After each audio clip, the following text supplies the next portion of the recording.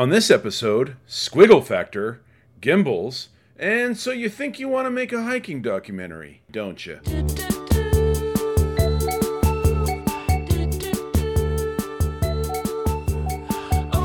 Welcome to the Almost There Adventure Podcast.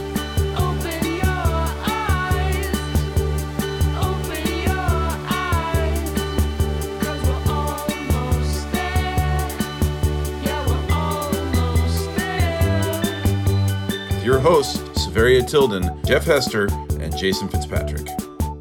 Well, for this episode of the Almost There Adventure Podcast, we have a special guest, Chris Smead from Immersive Films, and he has just got a new film out called Highline, which is about an experience that five friends had over 10 days on Utah's Highline Trail in the Uinta Mountains. And he's done a number of other films. He's an avid outdoorsman, backpacker, hiker. So Chris, welcome to the show. Hey, thank you. Thanks so much for having me. Yeah, it's really great to have you. I have to say that I did get a chance to see Highline. It's just come out a few days ago from when we're recording this, and really enjoyed it. I think that there's, it piqued my interest in the Highline Trail, but it also expressed sort of the healing powers of the wilderness and the outdoors, and how that transformed each of these five guys. That was kind of surprising to me. Yeah, I think a lot of people, actually, I'm hearing that a lot. It seems like a lot of people are really surprised that it's not just like an outdoor documentary. It's not just about, the beauty of the trail. It goes heavily into the backstories of the five people in the film and what made them who they are today and why they know each other and why they're out there on the trail. And I think, that surprised a lot of people, but overall it seems to be going well. I think because that it's been appealing to people that don't even like hiking. So I'm happy about that part. Yeah, that's true. So people who've had a shared experience with PTSD, for example. Yes. Well, I was going to ask Chris, not having seen it yet, and without giving too much away, how did these five people come together? Like, what was sort of what brought these five individuals together? You gotta watch the movie. I know. Just like in general, just broad strokes. It's kind of a crazy story. So a guy named Joe Velasco, he started a company called Z-Packs, which is fairly well known in the backpacking world at least. And through that company, it wasn't just about the company, but the company just brought those people together. He hired somebody, and then he made a friend there, and then they hired somebody else, and then through the company they met a few other people. So the Z-Packs was the glue that brought the people together, but the film is definitely not about Z-Packs. It's not about equipment manufacturing, whatever. It's just how these people happen to meet each other. And what's funny is that they're from all different walks of life. You've got like a 60-year-old guy who's like a former drug addict, right? And then you've got, a guy in his 40s who was an EMT who had like PTSD from that experience. And then you've got a guy, Joe, who started this company. You've got Matt. I mean, basically, they just have very, very different backstories. And I think in normal life, these people would have never become friends. They're just so different. But because of Joe starting this company, they all got together, they became friends, and then they started hiking together. And that passion of the outdoors really just kind of kindled their friendship, I guess. And that's why they're such good friends even today. Cool, thanks. And how did you find out about this trail? I mean, I've been backpacking and pretty knowledgeable in that world, and I had never heard of it before you started bugging me about you making it a few years ago. Weird, huh? Yeah, it's strange. It's right in the center of the United States, right? It's a 104-mile trail that goes along the backbone of the Uinta Mountains in northern Utah, right there, and nobody's heard of it. And it's funny, like even the Forest Service didn't have a good idea of when this trail was created. When the John Muir Trail was created, it was an idea and it was funded, and then they built this trail from start to finish. It was named after a famous guy. It was marketed well. Everybody did it, right? But with the Uinta Mountains, the Highline Trail just kind of appeared on the map. It wasn't planned. They just started building pieces at a time, and eventually they realized that all these pieces connected. And so yeah, this trail just kind of appeared. And sometime in the 30s, they'd think it might have been finished, but nobody really knows. And I found out about it from Matt, who's over at Z-Packs. He, me and Matt just started making friends online. He's a camera geek, and I'm a camera geek, and we've been, kind of learning about it together, I guess. And at some point he was like, "Hey, want to come do a hike with us?" I'm like, "Sure." I'm like, "Where?" And he's like, "The Uinta Highline Trail." I'm like, "What the hell is that?" And so yeah, it was really through Matt. Matt heard about it from one of his customers, I guess, at Z-Packs. So we went out there. Actually, he heard about it, I'm sorry, from Steve. Steve's cousin lived in the area, and Steve, who's also in the film. And just through them, found out about this trail and went over there. I'm like, hey, do you mind if I bring a camera with me? And we'll shoot a little film, just a little something. And then They always start out as little films. do they? Is that normal?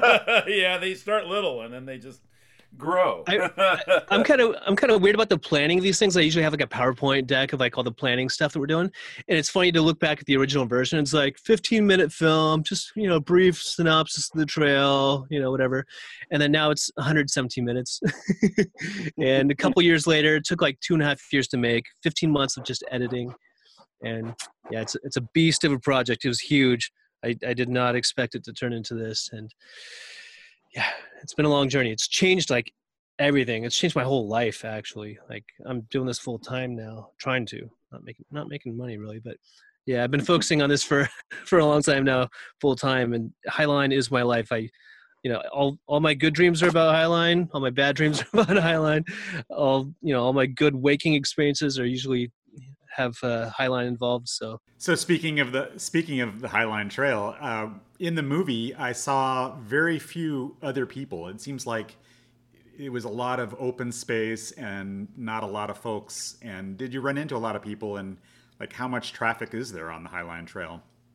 Virtually no traffic. We saw, I think the first 4 days we didn't see anybody at all. Eventually, we ran into like 2 guys near Leidy Peak area. And then we didn't see anybody again until Kings Peak. When we got to Kings Peak, it's kind of like the Mount Whitney of Utah. It's the tallest mountain in Utah, and people will day hike there. And we saw probably close to 12 people up there, I'm thinking. And then after that, we didn't see anybody for a long time again.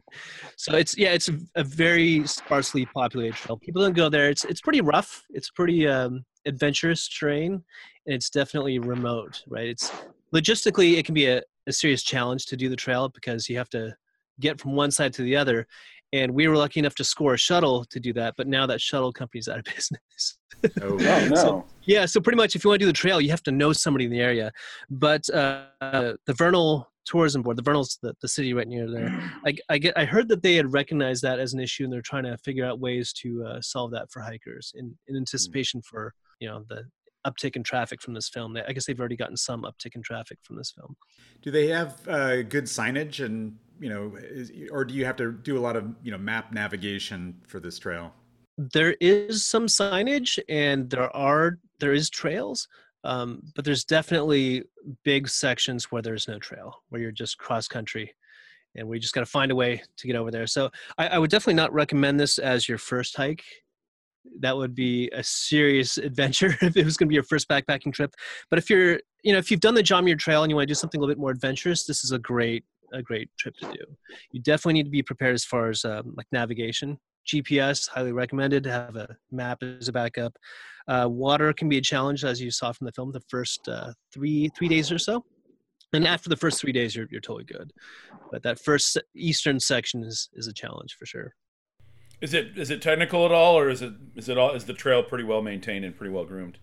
It's not technical, like climbing technical. There's no 5-10 ascents or anything, but you just have to be careful with navigation. Sometimes, especially in the lower elevations, because you're going through trees and stuff, and you're looking for those little little blazes on the trees, and sometimes you think it's a blaze and it's not, because a lot of them are axe blazes where they just take an axe and they go chop, chop, chop, chop. But then you might see a tree that has a little wound on the side of it, and you're like, oh, let's go that way. And then you go the wrong way, and you're like, damn it, where are we? So we had to backtrack a few times. And it's somewhat technical as far as the navigation aspect of it. But as far as climbing goes, there's not a ton of exposures. There's a few areas where you can fall off a cliff, but there's no ropes needed, nothing like that. So what does it travel through? Is it going through wilderness areas, national forest, national park, state park? What kind of, who has jurisdiction over this land, or is it several places? 2 places. It's 2 national forests. It's the Ashley National Forest and the Uinta-Wasatch Cache National Forest. And they were great to work with. They were very supportive of the film. It's funny, the national forests are all rolling up to the Department of Agriculture, right? Versus the national parks that roll up to Department of the Interior. And it was just such a different experience getting a film permit. You know, getting a film permit for the Sierra Nevada is like impossible. It's so hard. Months of negotiation, and then there's all these rules, and they review your footage afterwards. They want you to change things. When it comes to national forests, they're like, cool, awesome, yeah, here's some paperwork. And I filled it out, and then it was kind of expensive to get the permit, and they did us some favors there and helped us out to. I'm gonna plead the fifth on permit conversations. I'm just gonna stay away from it. Yeah. Permits are, yeah. I mean, technically, everybody's supposed to have a permit going into the wilderness. I mean, it's a fuzzy rule. There's this act called the Wilderness Act of 1964, and it's of that era, right? 1964. So today, there's a lot of things that don't really apply, but we get shoved into that bucket. I think Jason said it best when he said that, you know, filmmakers are put into the same bucket as like oil drillers and loggers. And I mean, when you look at the film permit application, it's like, how many semis are you going to bring with you? Like, are you going to be providing your own dumpsters? Like, how much drilling are you doing? Like, weird questions that shouldn't be in there, right? So just because it's considered commercial, they throw it into that bucket. So it can be a challenge. But luckily, the National Forest totally got it. They were actually kind of happy to get more traffic over there because nobody goes there. So they can't get funding in a lot of ways. Some of the more popular external area trails, like Mirror Lake Highway, for example, that gets people, right? People go out there and they camp and they day hike. But as far as doing the trail, you know, the actual Uinta Highline Trail proper, not many people do that. And so imagine you're a national forest and you're like, hey, we need funding to take care of this trail. And you go to the Fed and they're like, we're not going to give you any money. Nobody does this trail. Why would we give you like $8 million to take care of this trail that nobody goes on? So yeah, I think it's a challenge for national forests like that. But luckily they have they have a group called the Backcountry Horsemen of America, and they volunteer and they take care of this whole trail just on horseback. They go out there with chainsaws, and there's actually a little tribute to them in the film. And yeah, they did a great job. And because of them, we were able to do the trail. Without them, it would have been just too rough. It would have been, yeah, way too hard. It is funny. I have noticed, you know, having made one documentary in very heavily traveled parks and jurisdictions versus one in, you know, the NOAATAC, which was made in Gates of the Arctic, and they were incredibly accommodating. And also having dealt with the Canadian Park Service going up to Alavik, which gets like 12 people a year go there. If some years no one goes there. It's funny how much they want people. So rather than trying to fight people off, they want people to come and they want exposure again, so they can kind of, I think some of them worry about like, oh, hey, they found oil underneath your park. And then that, you know, if there isn't like a desire or like a, you know, people don't need awareness of it, then people aren't, you know, it's much harder to keep the park. So yeah, it is an interesting difference. So I guess if you want to make a project and you can, you know, base it or plan to do it somewhere that isn't heavily trafficked, you know, you probably have a better shot of getting permits and getting it done versus, you know, if you want to go in the, you know, the bigger, more populated national parks. Yeah, that makes a lot of sense. I mean, if you think about like Yosemite, right? I mean, they're covered with, well, there's nobody there now, but normally it's got so many people there all the time. The Park Service is like, don't make a film here. More people are going to come. We've already got millions of people coming. We can't handle that. They're trashing the place. So I get it. You know, I mean, I don't entirely agree with the way that it's handled, but you know, I get it. I get why they're more resistant to the idea of films in national parks versus more obscure places. I was curious, did you, Chris, encounter any resistance or arguments against promoting an area by some people who are like, hey, this is our secret spot, you know, we don't want more people to know about it. We don't want people to come here. This is like our mountains. Very little, luckily. Mostly everybody was proud to share it. Because I think a lot of the locals there are like, oh, you know, the Uinta Mountains, maybe when they're talking to other people and people are like, what, the Uinta what? Yeah. Nobody knows about this beautiful place that they have, and they have it like all to themselves. And luckily they were very supportive and very proud to share what was in their backyard. That was 99.999% of the response. I think we had, in fact, I want to say we only had one person that I could think of, maybe two, that showed up online. They're like, don't share this secret. This is our place. Don't let anybody go there. We don't want it to get crowded and turn into the John Muir Trail. And I mean, that's a somewhat valid concern that we did have those discussions with both National Forest involved, and they were, in the end, we concluded that, even if it caused, 1,000 people to go hike this trail, that's nothing. That's not going to hurt the trail. I mean, and the people that would attempt a trail that's as difficult as this one aren't going to be beginners that are going to go out there and bringing a 12-pack of beer and throwing the bottles around, right? It's going to be people that are more experienced, that theoretically care more about the location and would want to take care of it. Something we made sure to convey in the film was that it wasn't easy.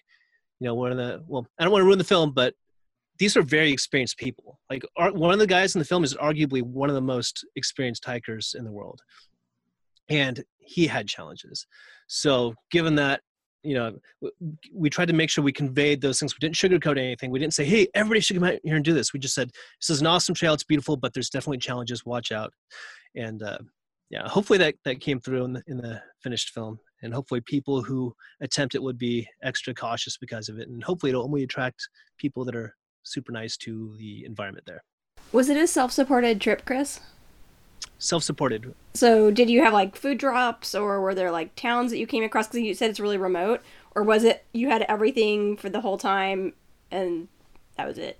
That's a good question. We were fortunate enough. So we made some friends over there ahead of time, just through researching and stuff.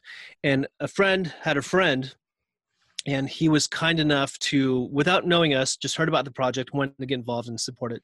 And he was kind enough to bring us a food drop at a place called Chipeta Lakes on day 4. Yeah, day 4, we got a food drop. And without that, it would have been seriously challenging. I mean, everybody on the hike was really ultralight. We're those guys, right? We're the geeky ones. We cut the labels off of everything. We cut our toothbrushes in half. We're those geeky people, right? And but with this film, we had to carry all this camera gear, and we had 11 lenses, all these cameras. We had like tons and tons of batteries, and all these ultralight guys that were with us, we were using them as mules. So they were all carrying like 4+ pounds of batteries. We had gimbals and all sorts of stuff. And so we weren't lightweight by any means. So carrying 10 days worth of food and then all the camera gear on top of it would be like crazy challenge. But luckily the super nice guy named Aaron Averett was kind enough to bring us a food drop on day 4. And I think if you didn't have camera gear, you could probably knock out the trail in like 7 days. We did it in 10 days. We wanted to kind of take our time, but honestly didn't feel like we were going slow because it was, technical terrain. But I mean, I think a normal person, because we're not normal, a normal person could do it in a week and then do it without a resupply. But if you're filming a movie. What was your average mile days? We averaged anywhere from it was kind of all over the place. I think our longest day was like 13, 14 miles. So not bad. Yeah. I mean, our shortest day was probably like 7 miles. Yeah. So it just depended. But the terrain made it feel longer. And when you're route finding, when you're on the John Muir Trail, you could do 15+ miles and it's fine. You just look down, you follow that path and you're good. With this thing, it's like you have to stop. Like, okay, where are we? What peak is that? What is that over there? And then the terrain is definitely, it's tougher. A lot of squiggle factor. Squirrel factor? Squiggle factor. It's when you're planning your trip. And so you have like elevation and you have mileage, which is pretty standard. But then the squiggle factor is terrain, it's navigation, it's the people in the group. Like, so it sounds like there's lots of squiggle in there. Definitely lots of squiggling. Yeah. And plus we had to stop and shoot a lot. What's funny is the guys in the film, the 5 hikers that we follow, these mofos, man, they'll hike 30, 40 miles a day. They're like serious hikers. I mean, one of the guys holds the record for hiking all the trails in the Smokies. He did all 900 something miles in like 40 days or something. So, I mean, these are fast hikers. And when we had a couple of conference calls ahead of time and we're like, dude, like, please go slow. I know you want to do 30+ miles, but we're carrying all this camera gear. We're going to have camera gear on you as well. Let's just keep this down to like, 10-ish miles a day. And luckily they were kind enough to do that, and that made it a little bit more easier to shoot. But even still, though, it was tough to keep up with them while switching lenses. I'm walking down the trail, trying to pull out a lens and put onto my camera and change that as we're going. And yeah, I think I ended up using the zoom lens a lot more because of that. Is there a lot of like running up ahead, setting up a shot? Okay, guys, go. There was definitely. I would say we did that about 5 or 6 times. where I had to, stop them and run ahead. Maybe more like a dozen times. Pretty much whenever they took a break, I tried to get ahead and get ready to get shots of them coming, up the trail. Honestly, there wasn't a lot of staged stuff. It was more just kind of reactive. This is a group of guys that have known each other forever, right? And Gordy was the co-director of the film. He came with us. We were just kind of guests, right? And we got to know them along the way, but it was really just them chatting a lot, and we had to be prepared to capture whatever they did, right? So it was constantly like they would start talking and we whip out the cameras real quick and try to capture what we could. Some of it was just, chatter that didn't matter, and some of it we felt added to the story, so we kept that. But yeah, we always had to be on guard and make sure that we were ready to pull out the cameras on a second's notice. How many hours of footage did you start with? Like, how many did you capture on the trip? Oh man, we had 4 terabytes of compressed H.264 footage. Mm-hmm. Okay, for somebody who doesn't know video, what the heck does that mean? I don't know how to calculate that into hours, but I'm gonna guess like hundreds and hundreds of hours. I mean, I was burning a 128 gig memory card, at least one a day, and going through 4+ batteries a day. So yeah, so I'm trying to translate that into hours, and I don't know how to do that, but a lot. I was probably shooting for 4+ hours a day. 3 hours worth of footage a day. And then afterwards we had all the footage of the interviews, right? And those were all like 4-hour interviews that we, obviously chopped up for, during the actual edit. And then some B-roll stuff we went back and got. So yeah, a lot. Hundreds and hundreds of hours is my best guess. But an amount that was so crazy that my laptop turned into this Frankenstein beast. I've got like 3 hard drives that were just, Velcroed to the back of it. And it was tough because like whenever I tried to move, sometimes a drive would disconnect. I'd be like, no, what if it corrupts? What if it destroys the film? So media management was a major challenge. I'd never dealt with that before. I mean, Jason's dealt with it a million times, I'm sure. But for me, being a new filmmaker, I'm used to like 20-minute film, maybe a 40-minute film would be a big project for me.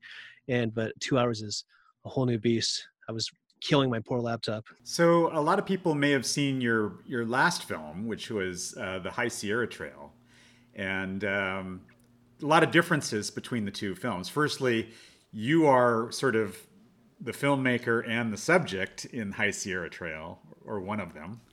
And in this one, you're pretty much behind the camera. We see little glimpses of you a couple times, I think, but otherwise you're behind the camera. How was that different? What was the experience like, and how are those two movies different in that way? I thought I always feel awkward. People say that I'm good on camera. I think they're just being nice. Usually it's my friends that say that, but I no comment.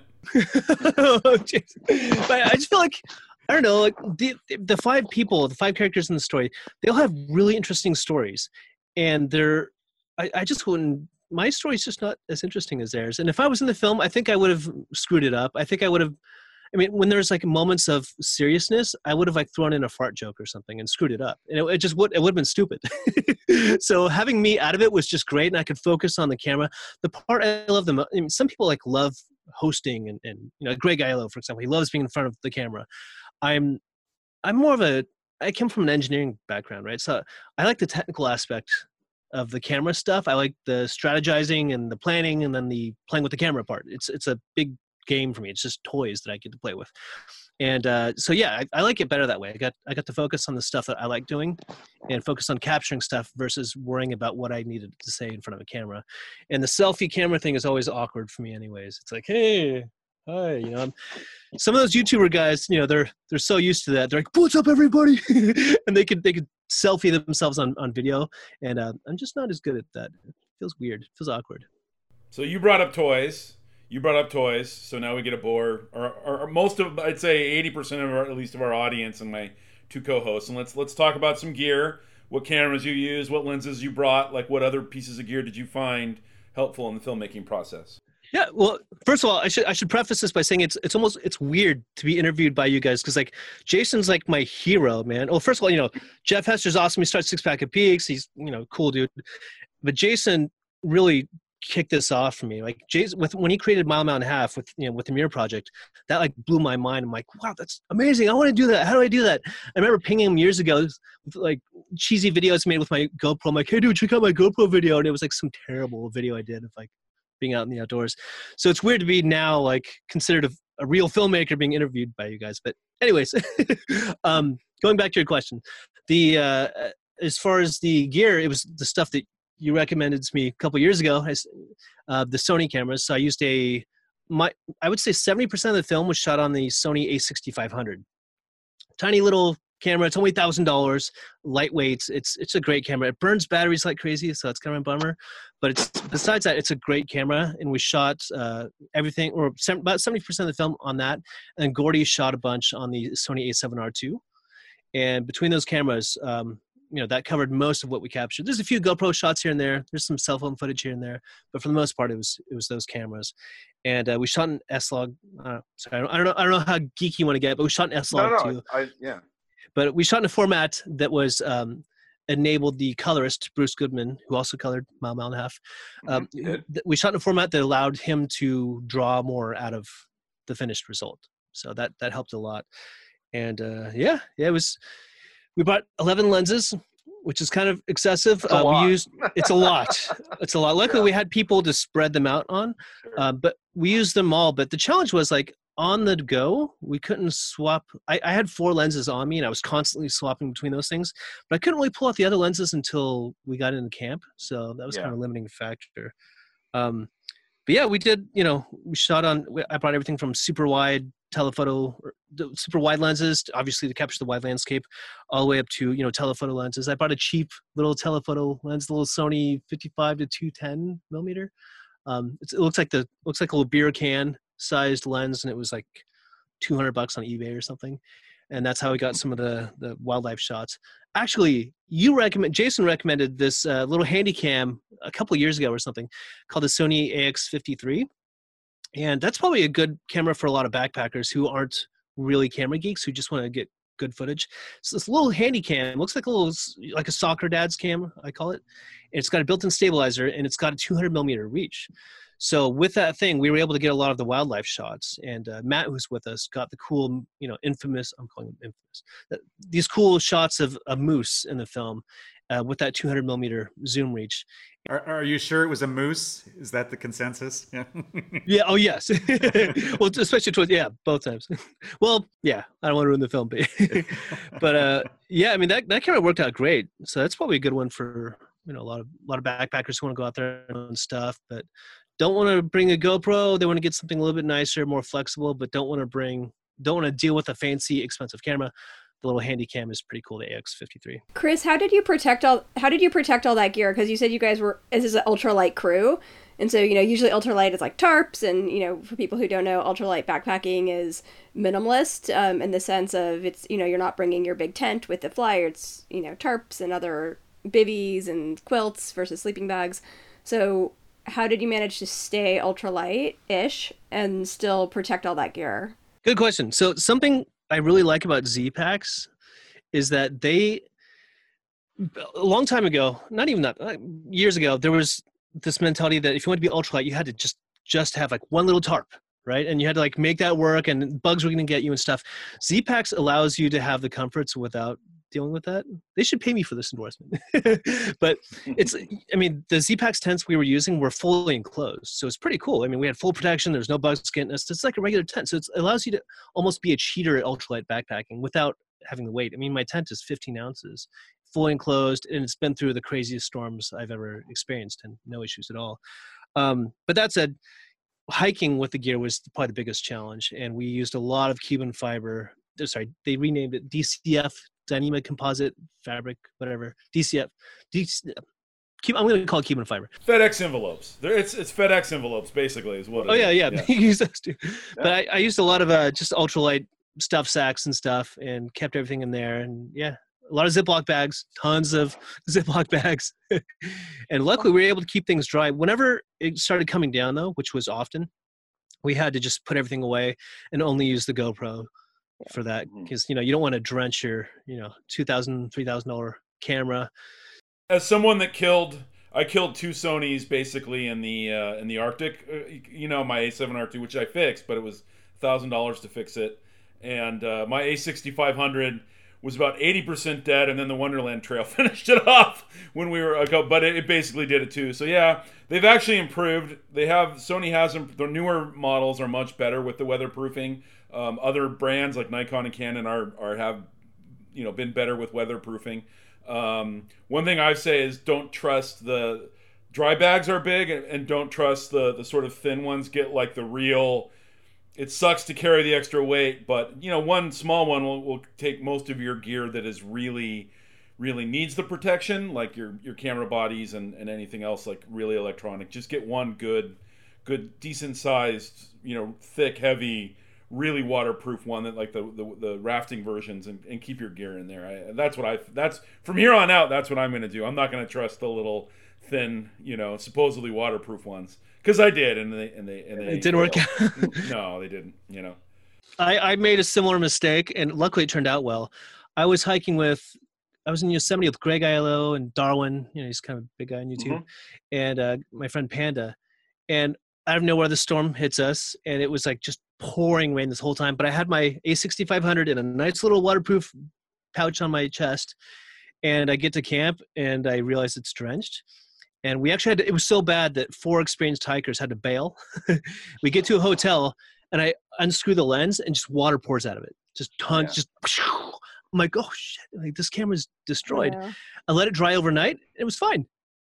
I don't know what miracle happened, but my camera was fine, so I'm happy about that. But it wasn't just a few drops; it was a lot. There was like. Oh wow! Yeah, on the sensor even, huh? On the sensor, all inside of there. Yeah, crazy. I don't even know how it got in there. Did you clean the sensor? Getting extra nerdy again too, but oh wow, it's nice you didn't even have to. Usually I would say if you clean the sensor maybe, but that's crazy that it worked and it dried off. Yeah, I was worried about water spots and stuff, but no, it was fine. It looked great. So. Oh, cool. Thank goodness.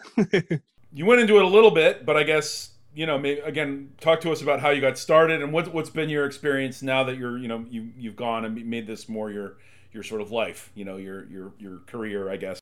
Yeah, well. I guess it started in 2016. I went out and I hiked the John Muir Trail, and I brought along a little GoPro and a little Sony RX100. Didn't even know how to use those at the time. I just kind of would, hit auto, hit record, and hike the trail. And I kind of documented things along the way, not putting a whole lot of effort into it.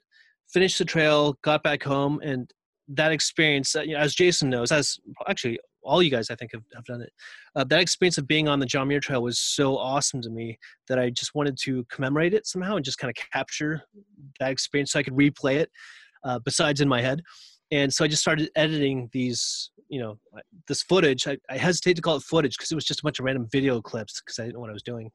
And that's how I just started learning to edit. And then a couple months later, and my wife saying like, why are you always on your computer playing with this stupid stuff? And a couple months later, I finished this little short film. Really it's a 39-minute, or it's like a 40-minute video about the John Muir Trail. And I posted it on YouTube and it got a big response and people were really happy about it. And I was like, hey, that's kind of fun. So maybe I'll do more. And I just started doing more projects and started, actually right after that, I pinged Jason here for advice on camera stuff. And he suggested a few things. And I ended up buying the Sony A7R2, forked out like $2,800 for the body.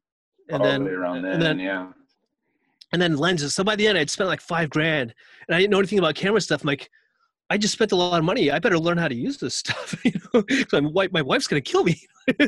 So I just started like learning how to use this stuff, getting more into it. And then the next project I shot was with the nicer cameras. It came out better. And then, I went from making a short film called Alcove to making a film called, what did I do after that? Ray Lakes. Made a short film called Ray Lakes that went out on YouTube. Responses were all pretty positive. So I decided to just kind of, keep getting bigger and bigger and bigger. And to the point where we got to Highline, and which is my first feature length endeavor. When I started, this was just like me screwing around with a GoPro, right? And now it's like, there's like seven other people involved with the Outmersive crew. I mean, I hesitate to call it we're not like a company, right? We're not like this big established company making all this money, everybody's on payroll. We don't really have that, but it's more like a collective of friends. I'm guessing similar to the Muir project.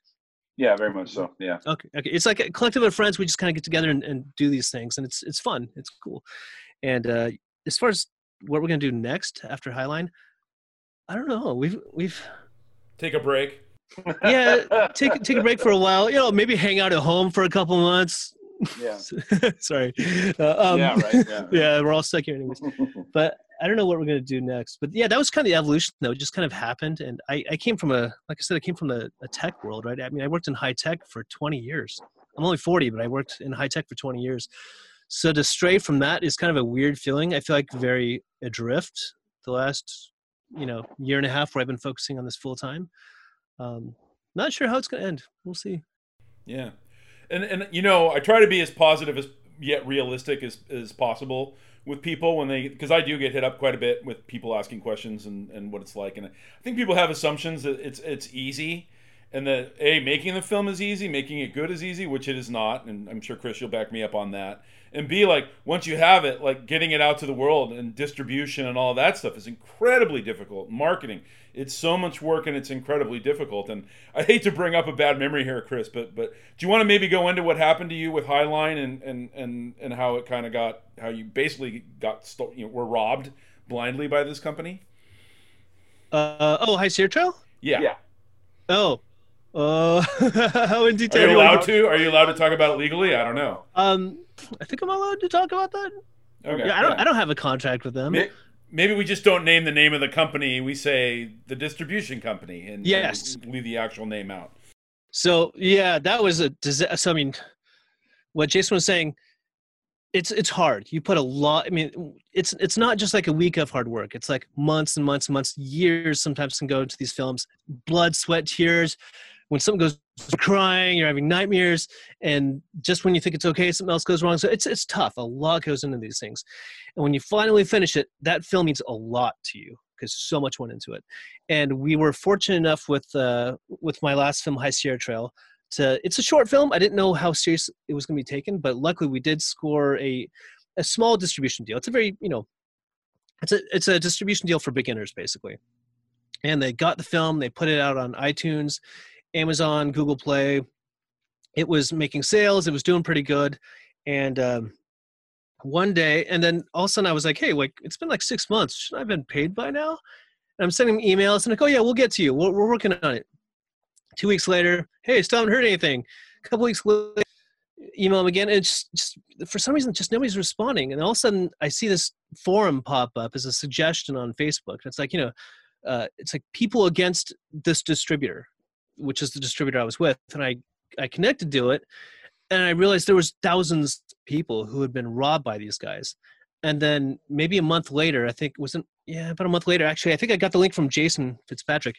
It hit the LA Times that these guys had just decided to just shut down. So after all that hard work and the success of getting a distribution deal and getting your film out online and promoting it and doing all that work and having the sales do pretty well for a small film, they just decided to shut down and keep everybody's money. So I never got a single check, nothing, not a penny. Yeah. And in your defense, let's say people can want to criticize it, but much bigger films and bigger companies with like $1 million plus like productions also got caught in this scam. So I mean, it's an incredibly hard thing. It's not like Chris did something wrong and didn't do his due diligence. I mean, they had like what seemed to be reputable backing from companies and everything, and it was kind of like, I remember in the indie world, everyone was like, "Oh, this is great that we've been waiting for a company like this," and everyone was touting them, and basically they're scam artists. So I mean, it's a hard thing, and it's really sad that happened to you after all that hard work. It was. I drank a lot that night. It was a heartbreaking thing to have happen, and my film. What made me feel better, which it shouldn't make me feel better. I almost feel bad for this, but I spent $7,000 of my own money for coloring, for post audio, for film permits, and then obviously thousands of hours of my own time to make this film. So that $7,000 I was going to recoup, and we made enough to recoup that, and I never got it back, and I was devastated. But I'm seeing all these other films, like there's a movie called Range 13, had William Shatner in it. Like the director had hired all these major actors, right? So this guy had paid millions of dollars to film crews, to actors, all sorts of people, and then didn't get a penny for it. Like the company just shut down. They're like, yeah, sorry, peace. And the worst, to add insult to injury, they left the films online and continued to collect sales for months afterwards. In fact, I think High Sierra Trail is still on some of the platforms. I think it's still on iTunes. I think people are still buying it and just paying this evil company. Yeah. So hey, if you want to watch High Sierra Trail and you're listening to this, buy it from Chris directly. It is available directly from you digitally, right? Yeah, it's on Vimeo. So if you find High Sierra Trail on Vimeo, or highsierratrail.com has that film. Yeah. And you can get it there. Normally iTunes and those are fine. I'm not saying not to use those. But generally speaking, I will say, if you want to support an artist, especially smaller operations like, say, us, the Muir Project, or Chris's, if you can just take that extra little step, find them directly and purchase it directly from the artist. This is the same goes for music, almost any other kind of art. That actually, it's great that there are all these companies like Amazon and they help us distribute and get the word out, because many people find it that wouldn't otherwise. But if you are able to find the artist and buy it directly, then 95 to +% of the money then goes to the artist, and as opposed to the middlemen who are great but do take a pretty big cut. So just a little public service announcement for all of our listeners out there. Totally agree with that statement. Luckily, Highline did not go through that distributor, though. Highline is through a new distributor, a fairly reputable one, so we should be good to go there. Good, yeah. It's actually the same company that did Donwall. The Donwall. Oh, nice. Yeah, That's so great. so they should be good, despite some of the challenges we've had. But besides that, we're good. Yeah. Well, it's always hard, and even I think other people don't understand. Like you're running into some issues with the quality control issues with distributors, and that's hard. I mean, you spend a lot of money to have professionals even color correct and do your audio mixing and stuff. That doesn't always work out, and a lot of times, even big time features will sometimes have Apple or some of these other companies kick back their product because it doesn't pass quality control for some little small thing. So that's a big issue that maybe a lot of people that want to do this and think that it's easy don't necessarily understand. And again, I don't want to discourage people from making films or doing it. Just kind of what I do like to do is let people know what they're in for if they want to do it and understand how much work it really is. And again, I guess generally anything that's done well kind of looks like it's easy, but it doesn't. It's a lot of work and a lot of whatever to make things look like they're made easily, even though they're not. I don't know if that made sense. I'm sorry. It makes sense to me. Yeah, it's a lot of pain, ulcers, and gray hairs go into things that are good. Hey, so Chris, I got a question for you. So when you are out, taking a trip, backpacking or hiking or whatever, are you always sort of in the back of your mind, working? Or do you ever get to just kind of unplug and be, hey, I'm just here for the enjoyment of this trail or this trip? That's a funny question. I have a funny story with that. So I didn't know I was ultralight. Right? Because every time I pulled something out of my pack to save weight, it was to make room for camera stuff. So I was lightweight-ish, but I was usually maintaining 35 plus pounds, 35 to 40 pounds on my back, which is a lot for me. I'm not that strong, whatever. And eventually, and every trip was like you said, it was like shooting. I was shooting some sort of project or doing whatever. I was always filming in some way. And then finally last year, I think it was January, February last year, I did a hike with Matt from Z-Packs, me and a couple other guys, Bigfoot and others. And it was my first trip without any camera gear, where I didn't get into work mode, I guess. Not that I consider it work, but I didn't do any filming whatsoever. I didn't bring any camera gear. And we did a 5-day trip in Florida. My pack was 19 pounds with food and water. Which is a good thing, because of all the mountains in Florida are really hard to climb. Dude, that was the weirdest thing ever, man. It was exactly what you would expect. It was just the flattest thing ever. And it was walking through swamps. It was just like you would expect. It was interesting. I would never do it by myself. But to do it with friends, it was fun. So yeah, yes, I did. Well, I didn't see any, but there was definitely warning signs next to we hiked along the Suwannee River, and there's warning signs everywhere saying, don't get in the water. There's alligators. You'll get eaten. Stuff like that. Were you way down along the Suwannee River? That's a very old song. Oh, man. That's yeah. Might be before my time. Jeff bought that album in the 20s when it came out. So, poor Jeff. But man, it was great though. Just hiking without camera gear. Since then I made a point to do a few more trips without camera stuff. And dude, it's so easy to hike when there's not like 20 pounds of camera stuff on your back. It's great. And yeah, I want to do more of those. And I planned, to celebrate Highline being finished, I had planned this really elaborate parallel route of the John Muir Trail. So I wasn't going to go on the John Muir Trail. I was going to just parallel it, starting in Yosemite, random side trails, some cross-country stuff, and 200-something miles later, I was going to end up south of Whitney at Horseshoe Meadows. So basically, I'd be doing the JMT, but without being on the JMT proper. Planned this for a long time, and a route like that takes time to plan, right? And I've been planning that for a long time, getting all my gear ready, and then, the virus hits, and I hope I could still do that trip. I don't know. I planned it for July. We'll see. But on that trip, I probably will not bring a camera. And that will be a great thing to do. Well, maybe I will. Maybe I'll bring one camera. One nice thing that they are, and I mean, again, you and I have probably both spent way more money on lenses than any human being should. But they are actually, some of these newer zooms are pretty good, pretty nice lenses, and they're lighter and smaller.